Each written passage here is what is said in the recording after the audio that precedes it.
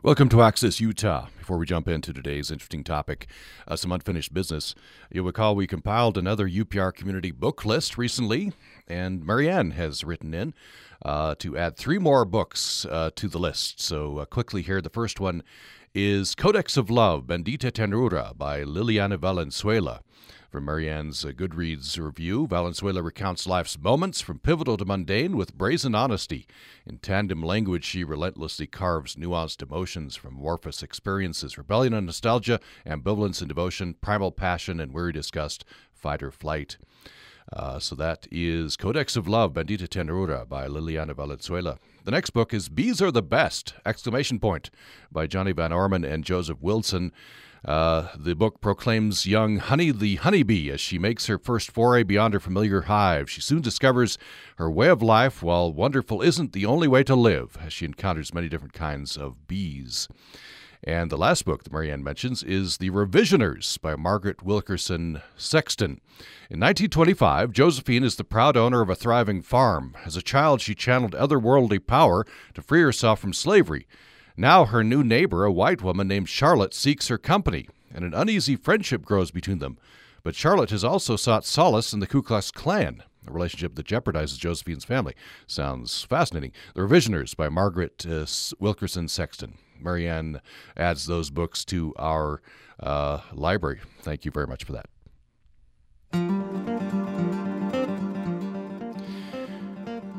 Thanks for tuning in for Access Utah. I'm Tom Williams.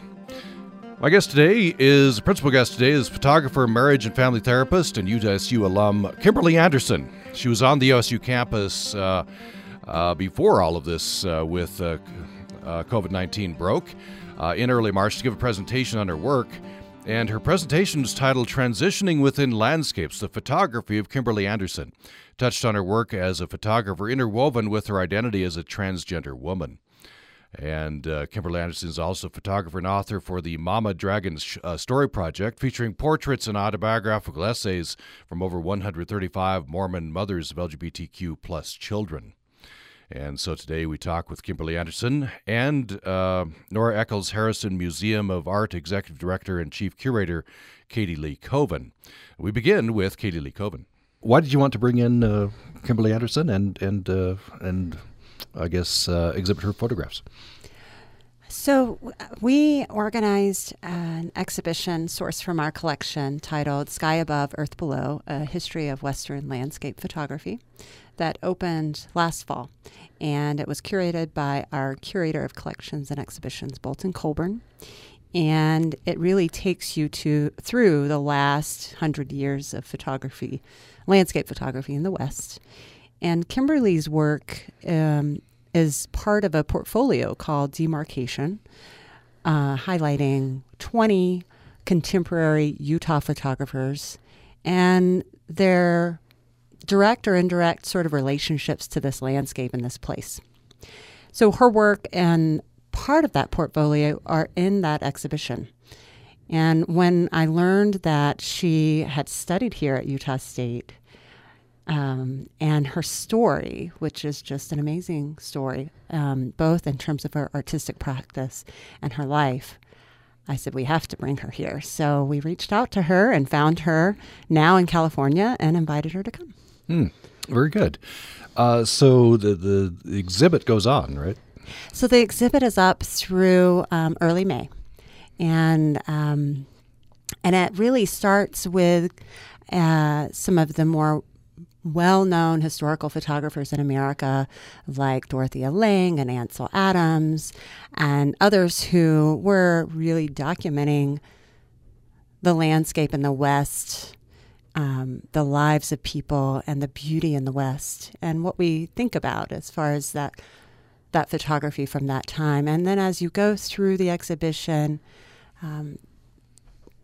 interpretations and experiences of landscape through the lenses of photographers becomes a little bit more conceptual and problematized and a little bit less of a sort of traditional format for thinking about landscape photography. So you start in one place and you end, and how photographers are thinking about and interpreting and documenting landscape today. And this is, your photographs are very interesting in the context of your life, Kimberly Anderson.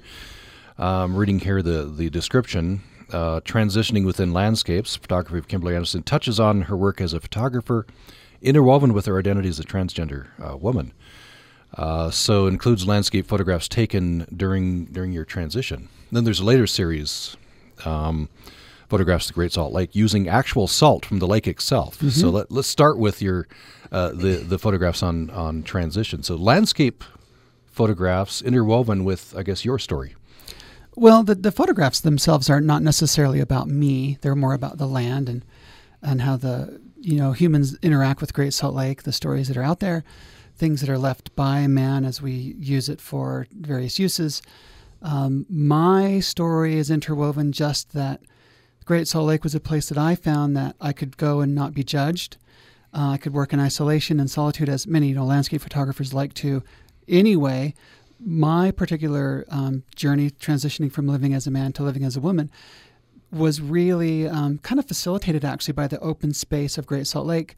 I could just inhabit this version of me in my head, knowing that I wouldn't be judged by the sage and the salt and the wind and the rock, and just kind of be me inside my head. Doing that work really ties me back to my family's history with the land. Somebody last night pointed out that I was looking at lots of landscapes that were pointing out into vast areas of nothingness, that I continued to kind of be seeking for truth in my photographs. And I honestly had never made that connection before, but I kind of like that idea that I was looking for something out in these vast wilds of the Great Salt Lake externally, but also looking for the truth internally as far as my own experience was concerned. Mm. Isn't that interesting? And I've heard this time and again from artists. We expect an artist to come and be able to explain totally their work, right? Oh yeah, forget it. And other people bring what they're going to bring to the, and sometimes illuminates that for you as well. Well, it is interesting as well, and this is kind of echoes to the current practice I am doing as a therapist. Often I hear someone's story; they are very close to the story. They're too close to the story to really kind of reframe it and look at it from a different angle. So when someone is able to do that with my work, it really parallels my process as a therapist doing that for my clients. So I think that's one of the reasons, or one of the ways I'm able to take that input last night and kind of say, yeah, maybe that's another way to look at what I've been doing in a way that I hadn't really, consciously realized as I was making the work. Mm-hmm. Katie Lee Colvin, this is a very nice thing that happens when you put on an event. You get this loop, right? Absolutely. And, what you were just saying about artists not always really understanding their work. If you think about, and I think they understand their work more, their understanding of the work evolves. I think over time, what they understood the work to be when they first made it versus their perception of what that work meant 10 years later can be very different. And I think, art is an act of making. It's an action. It's also an emotion. There's an emotional component. And as Kimberly was saying, in that relationship or that she understands that connection with therapy, we don't always understand our actions and we don't always understand our emotions. And art is a sort of physical manifestation of those things. It's also a reflection of our time and our space and many other layers, inevitably. Mm-hmm. But making sense of it is not always very neat and easy, and that's what's great about it. Mm-hmm. Right? Yeah, I want to follow up on another thing you said. You kind of made a comparison between photography and therapy. You've lived in both those worlds. Do you continue to photograph? I actually am photographing. I'm photographing a personal series dealing with my early childhood adoption and some traumatic, the result of being adopted as an infant, just visiting some sites specific to paperwork and documents and locations. I was actually born in Sacramento, California, and put up for adoption in Sacramento, California, where I currently am working and living. So I have a chance to kind of cull through the documents that my adoptive parents gave me and visit the very site kind of on the day that these events happening, like appearing at the courthouse to make the legal adoption final, where they met their attorney for the first time to begin the adoptive process. I spoke last night a little bit about spending the morning of my 50th birthday in the maternity wing of the hospital where I was born photographing. So I'm really, this current series of work, that current series of work, I have a couple in parallel. That particular series is more internal, working through my trauma and in a narrative therapy kind of a way, looking at the different slices of events, contextualizing them, giving some compassion and empathy, quite frankly, to all the players involved, birth mom, adoptive mom, myself. And it is really helping kind of soothe some wounds based on my ability to go and to, internally process those spaces and places and events, as well as making a memory or a record of a memory. And last night I used the word or the phrase, an echo of memory, of something that I would not have remembered, I would not have been part of, consciously, or even, pre-birth. I would have been in the womb. Well, actually, not even that true, because I was adopted. My birth mom was not part of the adoptive process. They were separated by about 10 weeks of time. So it's a mistake for me to even say that when my adoptive mom appeared with the attorney to begin the adoptive process, I was not involved in that. That was about a year before they actually adopted me. So, but yeah, this process it's a very personal work. It will never be exhibited or shown. Okay. It's just really for me. Yeah. Well, you say that you have an echo of memory. Well, that's the only way that I can really kind of describe what I'm trying to photograph, because I know that baby Kimberly would not have had a real conscious recollection of being born or going through the halls of the maternity ward or going with the parents to the courthouse to appear before a judge for a final adoption. I wouldn't really have firm memories of those things. But when I go to that place, I ask myself questions. What could this have been like? What questions would have been in place for mom or for dad or for an older sister that was in the family as well? What kinds of things would have been in their just the familial, emotional state in this new person coming in and legally making them part of the family. There is an echo of a memory. And so I kind of just have to trust my gut as an artist, and understanding early childhood development a little bit more now. I can kind of see maybe what I might have been aware of and probably what I wasn't aware of. You've used the words wound and trauma. What is the wound? What is the trauma? So in a lot of adoptions, there's a thing called a primal wound, and it deals with attachment separation. This idea that your birth mother gives you up for adoption. And this is kind of the ugly side of adoption, or the unfortunate side of adoption. Everyone thinks that when a child is adopted, it's all roses and rainbows. And it really is a traumatic event. Anytime an adoptee is separated from the mom, you have a 9-month relationship with that mother in utero. And often you have post-birth contact, skin to skin. Often you are nursing. You are hearing mom's heartbeat. You are smelling her breath for the first time. So there's that continuation of that relationship that was internal, and now it's an external relationship. I was actually my birth mom had me for 5 weeks. So there was some sort of relationship that was formed. And then that relationship was terminated. So the love and the nurturing and the value that I was given and was taught was suddenly interrupted. And a 5-year-old child, when that nurturing, loving connection is torn away, we have no way to understand what that is about. We make it all about us. I did something wrong. I'm not worthy. I'm not lovable. I have no value. Because if I did, when I cried or when I was hungry, I would be fed and I would be nurtured and loved. When the young infant experiences those emotions of not being loved and not being attended to, that emotion is often internalized. And adult adoptees talk about this thing called adoption fog. And it's kind of this idea that we really don't know where we came from. We don't have a connection. And that adoption fog, we kind of filter a lot of things through that as we enter adolescence and early adulthood and moving forward in our lives. So now as a therapist, I understand that those early events of separation and those were traumatic events. And then being adopted into a family that had undergone their own traumatic event with the loss of a child earlier, which was the reason, the impetus for them adopting me. So I was adopted carrying my own trauma into a house that was recovering from trauma with parents that might have had a difficult time attaching to a new infant that in essence was a placeholder or a replacement for this original child that they lost due to SIDS. So understanding a lot of that context really kind of gives me some compassion for my adoptive mother, for my birth mother, and for myself, and some of the things that struggle has, how that has played out in my life as well. So, therapy obviously can help. Photography, though, and you say this project will never be exhibited, and so that even shines a greater spotlight on this facet that I want you to talk about. Is what is the act of going through this project and making these photographs? What does that do for you? Well, it is my own therapy. It's a form of narrative therapy, understanding the timeline of events. And as in therapy, there's kind of no final project. We never arrive at the final best version of ourselves. As with this project, it's more about the process. The process itself is the final form. As in therapeutic relationship with a therapist, it's the process that's important. Often we sit in ambiguity. We teach our clients to sit in that space of not really knowing, the liminal space between one firm place and the destination you're aiming for.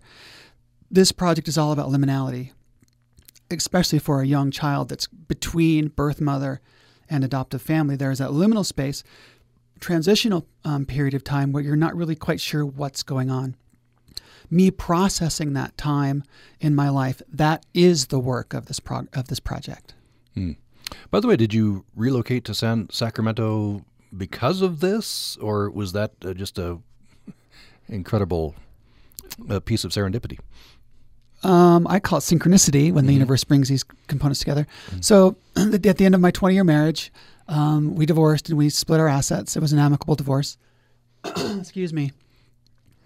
And I took, my share of our assets, and I bought a 31-foot Airstream travel trailer and a big Dodge diesel truck, and I drove around the West, kind of lecturing about some other projects I was doing, and settled in Sacramento at a friend's house.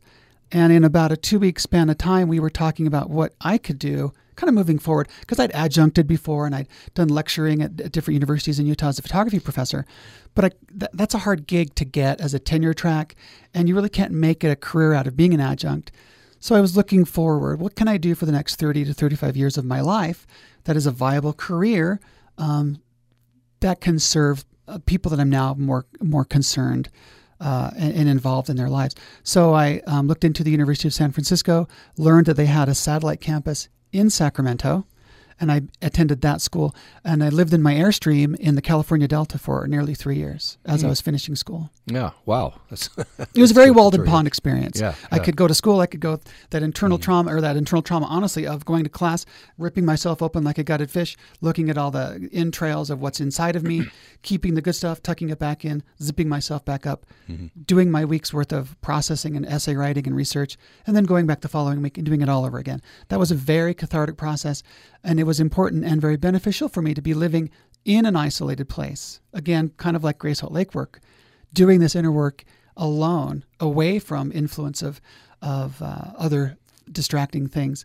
And I was able to give myself some attention, much needed attention, recovering from a lot of different transitions, lots of family, lots of home, lots of career, lots of religious community, lots of friends, and moving away from the state that I'd spent the majority of my life in. It was a big, big shift for me. You had been living in Utah, had you, to this point? You mentioned a bunch of transitions there. A lot. All big points of trauma, too. Happening all at once. Tell me about that. I can't. Okay. It's impossible to tell you about that. You have to experience that. All the things I listed are like big T trauma events. Divorce is a huge trauma event. Separating from your family is a big T trauma event. Losing your home, losing your career. These are all major transitioning from one gender to another. These are huge points of trauma that I may not have fully processed myself, even in this moment. It may take the rest of my life to kind of figure out, well, what was that like for me? Fortunately, in that moment, I was super distracted by going to school. And that was my main focus. Internally, on some level, on many levels, I was processing the events and the transitions of the previous few years. But my main focus, the thing that was, pushing me forward, was becoming a therapist. And just to close the one loop, you ended up in Sacramento, and that's where the papers were, right? Well, so my papers were given to me by my adopted father. I see. Yeah. And I knew that I had these documents, and I actually did a project on my adoption while I was an undergraduate here at Utah State University. I photographed myself as a woman, and I portrayed myself in a box with holes that you could look in. And I had little Polaroid cutouts of myself dressed as a woman in there with little shreds of these documents, these adoption documents, photocopied in pink and in blue. And so these were on little wires. You could peek in the box from 6 directions, and depending on the direction you looked in, you saw a different facet of the adoption. That piece is gone to the dumpsters of Utah State University. But in that moment, it was a very important project to me. So I had all those documents for a long, long, long time. And I just kind of carried them around, knowing at some point I would kind of dive back into them and address them in a more formal way. So some of these transitions were perhaps a long time coming? Oh, indeed. Yes. One of the things you'll hear commonly spoken by transgender women, as we know, or transgender people of both genders and all genders, is that we kind of know there's something going on internally from a very young age. And I knew this was true about my own experience from probably between the ages of 3 and 5. Did I have language growing up in rural Cache Valley? No. Was there a context or an environment to even speak those concerns? No. I described Cache Valley in that period of time as being kind of afraid of MTV, much less being able to speak openly in terms of sexuality or gender identity. So I'm growing up going to, South Cache Junior High School, Mountain Crest High School, not really, growing up on a horse farm, not having any language, Orthodox Mormon family, and all of the things that we would hear from people like Spencer W. Kimball and the Miracle of Forgiveness, and these really harmful messages about gay people. And here I am not really identifying as a gay person, because my internal issue was less about sexual identity, or sexual orientation rather, and it's way more about gender identity, who I am in the core of my soul. And there was no context for that discussion. So my youth, my growing up years were full of a lot of question marks and confusion. What's going on? This isn't what the normal track would be for a 12, 14, 16-year-old priesthood age young man in Mormonism. My experience of who I was way kind of outside that norm. Although I did Boy Scouts, I was ordained a deacon teacher priest, I did all of the rites of passage of the Mormon boy, and at the same time having this very internal kind of confusion going on and not having a way to have that confusion even addressed externally. You're listening to Access Utah. I'm Tom Williams. We're talking with photographer, therapist, and USU alum Kimberly Anderson. Her presentation happened earlier last month. It was called Transitioning Within Landscape, the Photography of Kimberly Anderson. It touched on her work as a photographer interwoven with her identity as a transgender woman. And we're also talking with Nora Eccles Harrison Museum of Art Executive Director and Chief Curator Katie Lee Coven. We'll have more following this break. Programming on Utah Public Radio is made possible in part by our members and Utah Humanities, improving communities through ideas in action. Online at utahhumanities.org. Millions of people listen to public radio every day, but what about the other super fans, like Jake the dog, who loves public radio so much that he howls along to the theme song of his favorite show, All Things Considered?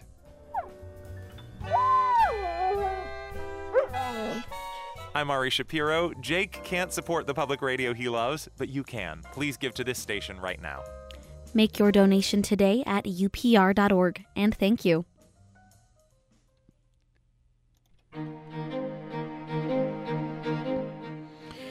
Thanks for joining us for Access Utah. We're talking with Kimberly Anderson, who earned both a bachelor's and master's of fine arts from Utah State University. As a transgender woman who was raised in an Orthodox Mormon home and was married for 20 years to a woman with whom she shares 2 children, Anderson is, in her own words, embarking on the second half of her life, reinventing nearly every aspect of who she is. We talked a bit about that in the first segment of the program today. Kimberly Anderson was on the OSU campus earlier in March to give a presentation titled Transitioning Within Landscapes, the Photography of Kimberly Anderson. And her work, some of her work, is included in an exhibition called Sky Above, Earth Below, which runs through July 31st at the Nora Eccles Harrison Museum of Art on the USU campus. Museum is closed to the public at present due to COVID-19 concerns, but hopefully it'll reopen before July 31st. We're talking with Kimberly Anderson and Nora Eccles Harrison Museum of Art Executive Director and Chief Curator Katie Lee Coven. One of the other projects you're involved with, I'm going to bring this in here, is you're a photographer and author of the Mama Dragon Story Project, which features portraits and autobiographical essays from over 135 Mormon mothers and LGBTQ plus children. Did you have any dialogue at all with your family growing up about? You said you had no language for this, right? Right. So I kind of never came out to my parents. I never came out to my siblings. They kind of discovered this was going on about me kind of third hand. I mean, we have social media and Instagram and all those things. And so my siblings kind of caught wind of this, and they were nervous that my parents would find out. And at one point, my sister actually outed me to my parents, which was a very difficult period for me. But there was really no dialogue among my siblings. Certainly was no dialogue with my children until kind of the end stage of a marriage, 20-year marriage, preparing for the divorce and kind of some of the reasons around that. We never really, it's kind of the elephant in the room, honestly, from my children and my ex-wife. We never really entirely processed that. My ex-wife continued to push for couples therapy for us, and I was really resistant about that, ironically, now that I'm a therapist. But we never addressed it, or I was unwilling to address it because I knew the core of our relational issue was my gender identity that really couldn't be changed. I can't tell her story because I'm not her and I can't speak for her. Her experience is undoubtedly different than mine. And as I work with lots and lots of LGBT families or parents of LGBT kids and spouses of LGBT people, I have a lot of compassion for the spouse, the straight spouse, and that compassion extends to her as well. Yeah. What do your kids think about it? That's a great question. I haven't spoken to my son in about face-to-face in about 3 years. My daughter and I, my daughter attends Utah State, and we sent a few texts over the past few days. I invited her to the lecture. She processed that, and she set a very respectable, healthy boundary. She said, I don't know that I can do that right now. I want to support you, and I respect you, but I need to do this in my own time frame. And I sent back a message of love and compassion and support, honoring her in her journey. I must give people the same space in their processing of my transition that I demand of them. So it really needs to be a two-way street. And I do want to repeat, it's worth repeating at least, that I want to honor those boundaries that my family has set with me. I'm not sure what's going on inside their heads because we don't have that open dialogue, but whatever it is, I think is healthy. Even if it's confusing, even if it's angry, even if it's sorrow, even if it's grief, whatever is going on for them is important in their own internal process. So this project, the Mama Dragon Story Project, so more than 135 Mormon mothers and their LGBTQ plus children. What are the highlights there? What are the themes of the dialogue that's going back and forth there? So as I began transitioning, I learned about these mothers, these Mormon mothers largely, of these LGBTQ plus children and their unconditional love for them, kind of independent of religious dogma. And I started to meet a few of them, and I'm like, whoa, this is incredible. These women are incredible. They're able to give their children unconditional love that my mother was not able to give me. So I really attached to them in a I hope a healthy way. And I decided that since I'm a documentary photographer, I would make their portraits. So as I met these moms, I decided that their stories needed to be told, and their photographs needed to be made because I'm a photographer. It was an interesting way to kind of bring in the photographs and their narrative about their journey. The stories that the moms provided to me were not about the child. They were about their own experience in processing their transition from not quite knowing what's going on with their religious belief and their love for their child, and figuring out either they can reconcile it or they can't reconcile it. And my honor in meeting these women was to just find a new community of, and these are all moms that were my age, which was interesting because they were like my peer group, but they were giving their love to their kids that I was looking for from my mom. And so in doing this project, it was very cathartic for me to learn that there were Mormon moms that were able to give that love, that this is a possibility, that what was going on in my life wasn't my concern. It wasn't a result of something that I had done. It was a challenge for my adoptive mother in her own process. And I have to honor hers as well, because she, Orthodox Mormon framework, there's no room for this. It's only very recently, within the past month, honestly, that the LDS Church has come out with any guidance regarding transgender people in the church.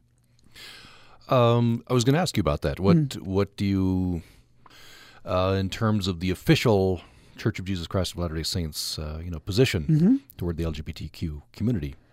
What are your current thoughts? My current thoughts are that they are ignoring science. I wrote a long op-ed in the Tribune about this about 2 weeks ago. And what they're doing is they're defining gender in ways that are not based on best practices, on biological reality, on research that goes back decades, as well as the lived real life experience of transgender people that the church continues to ignore. They're defining what is permissible within the church environment and what is not permissible. And the things that they are not permitting our youth to do are the very thing that will save their life. A social transition within their family, within their religious space, within their educational environment, and within their employment. When a child is supported in all those areas with love, their suicidality goes down, their depression goes down, their anxiety goes down from high 90% for transgender people down to 3%, which is the same level as the general populace. So the church's guidance for transgender people is denying them the very thing that will keep them alive and make their life happy and healthy, in the face of lots and lots of data and empirical evidence that what they're suggesting and requiring is not the most beneficial way to proceed. What would your advice be? Well, my advice is what I give to a lot of these moms that struggle with this. And my advice ironically, my advice to the church is the same advice that Jesus gives to the lawyer in Matthew 19, and that is to just love unconditionally. Jesus says to the lawyer, the way you get to return to heaven is to love God, love your neighbor, and love yourself. And then in the King James Version, at least, the next verse is upon this love rest all in the law and the prophets. Everything hangs on that love. Everything hinges on that love. And the current version of the Mormon church leadership is saying that love and law exist together. And Jesus didn't quite say that. Jesus said love was first, and then other things were secondary. So my advice to the church would be drop everything else and just start with love. How can you bring these people in a more compassionate way, in a real, genuine form of fellowship, without precondition, without judgment, without an agenda, without an idea that these people will be fixed, without looking at them with a framework of moral superiority, that they somehow are the defective version of humanity and that in the afterlife they will be fixed. That attitude really needs to be dropped by active Mormons.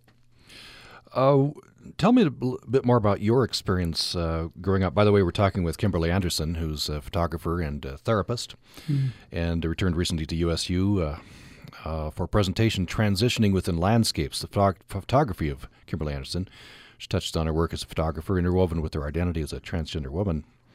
Includes photographs taken during a transition and a later series of salt print photographs of the Great Salt Lake using actual salt from the lake itself. Maybe you can get into that. So you described early in our conversation that, growing up, were you at USU? I don't know when this period was, you would go to the Great Salt Lake and find solace there. Well, that kind of began as an intern at the Tula Transcript Bulletin years ago in 1987, my first year of undergraduate work at Utah State. And on the weekends, often there would be assignments that would take me out to Great Salt Lake.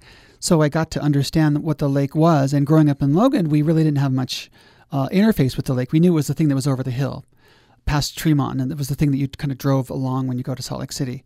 But living in Tooele County and really being forced to understand the lake, that was where my fascination with the lake began.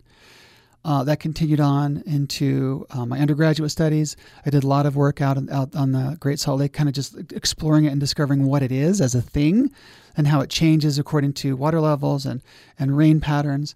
And then my graduate work, which was about 13 years after my undergraduate work, I came back with the express intent of doing a long documentary series on Great Salt Lake and just telling as many stories of the lake as I can.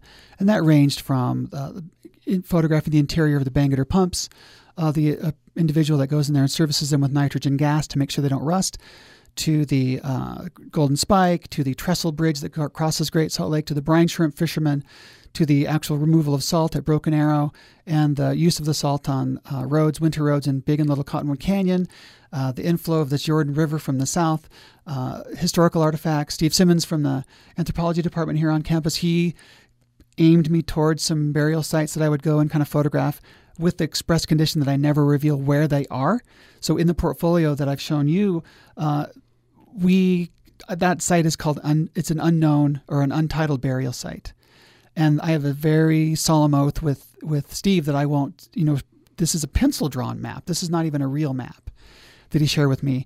So just really looking for as many different stories of Great Salt Lake as I can possibly tell was the emphasis of the MFA project. So salt print photographs.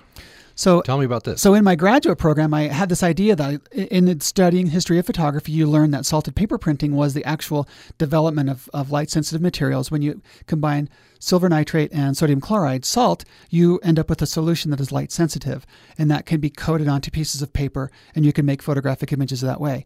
So I asked Craig Law, my professor at the time in my graduate studies and undergraduate as well, I said, is there a way to make salted paper prints from the salt of the Great Salt Lake? And he actually kind of advised me not to do that. And I think he wanted me to not pursue it because it would be a challenge. Just finishing an MFA thesis on its own is a challenge. I think he was trying to save me from maybe some heartache and some disappointment and just getting me through the program. So I kind of put that on hold for maybe 10 years, 15 years, and ended up going back out there with this giant 12-inch by 20-inch view camera that was Craig's, still is Craig's. I need to get it back to him if he hears this interview. This is an open invitation to return Craig's camera to him. Thank you for the use. So I would go out and I would make these photographs of the Salt Lake with this giant film camera. And every place I would photograph, I would sample the salt from that site. So I have 18 salt samples of either crystals or a solution, a brine solution, and I would take that specific salt and I would measure it and weigh it and figure out a way to get it exactly the right way that it needs to be. It's a very scientific process, and I'm not a chemist. I'm just lucky to know smart people. So I would cover the photograph, the paper with salt. I would recoat it with silver nitrate, and then I would lay these negatives on top of the image coated with the very salt that's contained in the vista that's shown in the photograph. And so there's a portfolio of 13 images of Great Salt Lake that are site-specific samples of the lake that are actually embedded in the paper. So it's an artifact and it's evidence in the same piece at the same time. That's very interesting. I want to turn back to Katie Lee Coven. So I have a couple of questions, but first of all, this is very interesting.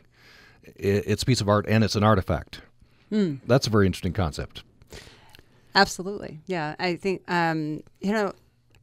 the thoughtfulness that she took into this project in terms of the reverence for that place and being able to integrate it actually into the work on a level that isn't maybe not to metaphorically the surface of it, but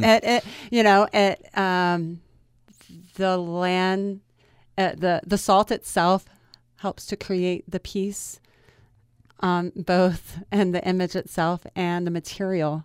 And so I think as an artist, I always appreciate being able to see work that artists do that really take into consideration those very different ways of approaching the subject that they're working with. Yeah. And you've had several examples of that, even somewhat recently, right? At Noracos Harrison Museum of Art. Yeah, and the exhibition that her work is in, when I asked Bolton to curate an exhibition from our collection of photography about landscapes, it was intended to complement the David Maisel exhibition that we had on in the fall, the Proving Ground exhibition. And you met David. And, very much a very different type of experience and relationship to the land. And, David's work, he's taking most of those photographs from a plane, He's not really at that relationship to the landscape and what he's thinking about. It certainly is about intervention of people to the land, and both the positive and negative and the beauty that can sort of arise from that. And Kimberly's doing that as well, but in a very different way, right? Yeah, different way, yeah. You're listening to Access Utah. I'm Tom Williams. A photographer, a therapist, USU alum, Kimberly Anderson was on the USU campus last month to give a presentation on her work. The presentation was titled Transitioning Within Landscapes, the Photography of Kimberly Anderson. And we're talking on the program today with Kimberly Anderson and Nora Eccles Harrison Museum of Art Executive Director and Chief Curator Katie Lee Coven. We'll have more following this break. UPR is an essential resource in your daily life, delivering reliable information to keep you informed. If you, like many of us, are social distancing right now and find yourself tuning into UPR less without all that time in the car, remember that you can listen to UPR where you are, streaming online at upr.org or with the UPR mobile app. This service is powered by listeners like you. When you give today, your support helps UPR provide critical coverage. Give at upr.org. Kimberly Anderson's presentation, which she gave last month on the OSU campus, was titled Transitioning Within Landscapes, the Photography of Kimberly Anderson. It touched on her work as a photographer interwoven with her identity as a transgender woman. And her work is a part of Nora Eccles Harrison Museum of Art's collection, included in the exhibition Sky Above, Earth Below. That runs through July 31st. Museum is closed to the public at present due to COVID-19 concerns. Hopefully it'll be open again before July 31st. You get a chance to see that. We're talking with Kimberly Anderson and Nora Eccles Harrison Museum of Art Executive Director and Chief Curator Kaylee Lee Colvin. I was going to ask you a general question. I've been talking with Kimberly here about art and what art does, including for her. But maybe expand that to what you're in the business of, what art does for the people to come and experience it, right? Yeah, I guess we are. I never really thought that's, I certainly think about it that way now. But when I was studying art, when I was getting my degrees in art history, really what drew me to it was a way to understand people and places and history, but not by just reading history books, but through the imagery that you see, through the art. Because the art is inevitably about the people that make it and where they are and their space and time, even what materials are available to them, right? Technologically, scientifically, where we are as a human race, what you can utilize as a material has changed, right? So yeah, we're always thinking about, right now we have an exhibition on Latinx artworks from our collection. I mean, the mission of our museum, which is what I'm passionate about and what really is so exciting for me when we are just in doing my job, is that we're interested in expanding people's thinking about art, but art in the context of American art in the context of the West. And so if we're interested in thinking about what's on the sort of the margins or the fringes, it provides people a lot of space, I think, to question what art is even, right? A museum, I think our job is to allow people to ask questions. We're not there to provide answers. We hope to just guide you to ask questions and arrive at your own answers. Mm-hmm. And that's always what we're doing when we're curating exhibition. Mm-hmm. Think about what is that line too? On the one hand, people think of us as the authorities of this, right? That may be true on some level, but art is subjective. So you can you be an authority? Right. Mm-hmm. Right. Yeah. So, but that's what we do. So, yeah. Sir Kimberly Anderson, on that question, as an artist, what is the purpose of art? Are you asking questions? Is that what you're doing? So when I lecture to my students, I ask often on day one, I say, what makes a good photograph? And there's a very short list of very specific things. And they're more esoteric than they are technical. And the last thing that I lecture about is a question mark.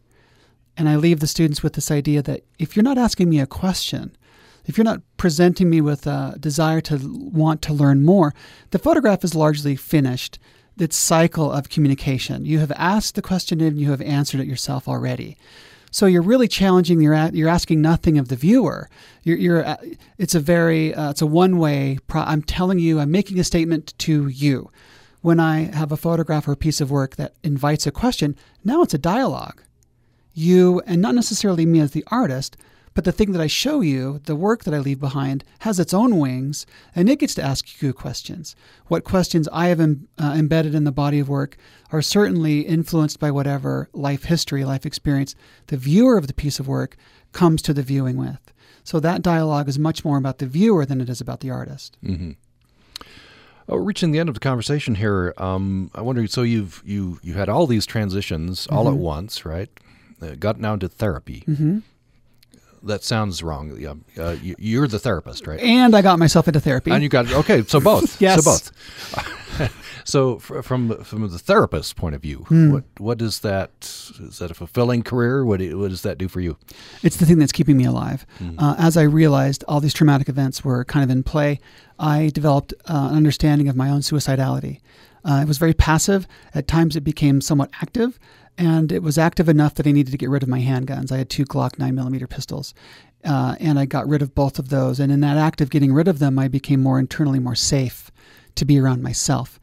And as I progressed through school, learning about suicidality and really kind of researching it, becoming a trainer now for therapists, and learning how suicidality and LGBTQ populations overlap. Now I'm a trainer for other therapists in the Sacramento area, specifically on LGBTQ-focused suicide education and prevention. So at the one point, suicidality was my challenge. And if we're scaling it, the number between 1 and 10, it was fairly high. And now my suicidality is very low. It's at a 0. Because I have forward thinking, because I have huge goals, because I have a dedicated population that I want to serve specifically to keep them alive as they move through their life. So I have a renewed purpose in my life. And with that renewed purpose, my desire to stay alive has increased tremendously. Understanding passive suicidality and LGBTQ people, understanding active suicidality and the particular populations that I work with now in residential treatment, my history, the writing that I've done, the very vulnerable things that I've shared with the public, and it's easy to find those writings. Google can be your friend. I like the fact that I've been vulnerable in my own journey with suicidality because my clients often will read that work and that will provide a connection to them. They will know that I kind of get their context of their struggles, and they're much more free and open to talk with me about their challenges. In the same way that it's very easy for me to connect with a genderqueer person, a transgender person, gender non-binary person, certainly LGBT or LGB person, I can proceed kind of light years very quickly because that establishment of trust is it's arrived at very quickly. And the relationship of trust between the client and the therapist is the most important thing. Without that trust, you can't do anything. And with that trust, I can go very far, very quick with this client. And because I disclose my status as a queer person, as a transgender woman, they know that I kind of get their struggle, and they really drop those walls very quickly, and we can go very far, very fast. Mm-hmm. I'd like to end with maybe just some practical advice. Suicide, a problem over many demographics. Mm-hmm. What would your advice be? Don't hold it in. Okay. Talk about it. Normalize it. Find your core group of people. Find reasons to live. Figure out a way to, when you're in that dark place, reach out to anybody. And if you can't reach out to anybody, you can call the suicide hotline, which I don't have on me at the moment. I should have it memorized, but I don't. If you're a queer person and you're suicidal, you can reach out to the Trevor Project. I hope that in the next few moments we're able to call up those numbers because those are important numbers. But when you're in that dark place, when you're in that place of despair, reach out to anybody that's close. Because when you're in that place, you really, one of the things that's kind of crucial is forming a safety plan prior to getting in that place. If you know that suicidality is in your being, is in your life, form a safety plan prior to getting into that dark place. Because when you're in that dark place, you can't reach out to the people. You have zero inclination, you have zero ability to reach out in that moment of pain. But knowing the safety plan beforehand, having discussed that safety plan with these key people, initially in a more healthy place, they will know that you're coming at them in your moment of desperation, and they won't make it about them. They'll make it about you, and they'll help you develop ways to stay alive. I pulled up the National Suicide Prevention Lifeline, 800-273-8255. That's 800-273-8255. And you can find the Trevor Project at thetrevorproject.org. Mm-hmm. So what about, friends and family, or, if you know somebody who you suspect might be suicidal? Listen to them. Don't make it about you. Ask them the question. When I train people, I train them to ask the question, are you considering dying by suicide in this moment? Do you have a plan? Have you acted on that plan? Have you thought about ways that you might die? Have you thought about going to sleep and never waking up again? We can kind of ask this question in a few different ways, but really the best way is to just ask it directly, because when you are able to ask the question, tell me right now in this moment, are you really thinking about dying by suicide? And if/when they say yes, if you're prepared for that yes, and you don't freak out, and you don't make it about you, well, you would never die by suicide. You could never do that. You're making it about you. And now the person that's in pain suddenly has to comfort you, the person that's trying to help. When you learn about the individual that is in crisis, you quickly understand that it can never be about you. You have to provide to them some immediate help. Can you be with that person? Can you make them safe? Can you accompany them to an emergency room? Can you help them be assessed by a professional? Do you have resources at hand, numbers that they can call? Can you get to their house? Can you stay on the phone with them? Can you have the local sheriff or law enforcement make a wellness check to that individual? Do you have a method in place already to reach out to that person and make sure that they can get help in that moment? If you can't do those things, there's really good training. The QPR Institute has training. The Mama Dragons actually go around the state of Utah and offer free trainings in suicide education and prevention. QPR is it's best practices, it's research-based suicide prevention. But really QPR is all about active listening. QPR stands for Question, Persuade, and Refer. And it is we consider it CPR for suicidal people, the way that it is for the general public to keep someone's heart beating until first responders can arrive. QPR is a way that the general public can help the suicidal person to get the help that they need in their moment of crisis. Very good. Some great resources there. Again, I'll give the National Suicide Prevention Lifeline is 800-273-8255. 800-273-8255. trevorproject.org, and then the resources that Kimberly Anderson just gave us. Here at the end, Katie Lee Coven, the exhibit continues. Tell us more about that. Yeah, the exhibition that Kimberly's work is in, Sky Above, Earth Below, A History of Western Landscape Photography, is on view through early May. And so people can come and see the work. And we are open to the public. We are free. We have free parking spaces. There's bus stops nearby. And something I'm always telling people, we are Cache Valley in northern Utah's art museum. We're the only art museum between Salt Lake City and Boise, Idaho. And, a museum connecting to what you were just talking about, and spaces and options for people. There's actually a lot of conversations in the museum world and activity around mindfulness and therapeutic opportunities, and for people to think about museums as a space to visit, to give them, the opportunity to take a step back and so people should I hope people take advantage of that we have that here to offer, and we're fortunate to be able to have what we have at Utah State University. Now, here at the end of the conversation, either of you, anything else you'd like to say? Just thank you to Katie, and thanks to you and Utah Public Radio for the chance to share a few things about my life and some education and some tools for suicide prevention, and certainly thanking the museum for their opportunity to come and speak last night, and for the acquisition of the demarcation portfolio that I'm honestly just lucky to be involved in, and all the ways that I'm able to share and kind of inform and educate people about my journey. All right. So we've been talking with Katie Lee Coven, Executive Director and Chief Curator at Nora Eccles Harrison Museum of Art. Thank you. Yeah, and thank you, Tom, for hosting this interview today, and Kimberly for being willing to come out and visit. In so many ways. In so many ways. We're very fortunate to have been able to have you here for the talk, and to be able to have your work in our collection. Thank you. And we've been talking with Kimberly Anderson, who is a photographer and therapist in Sacramento. Thank you so much. Thank you. And thanks for listening to Access Utah. You're listening to Utah Public Radio, a statewide service of Utah State University and the College of Humanities and Social Sciences. KUSR Logan, KUSK Vernal, KUSL Richfield, KUS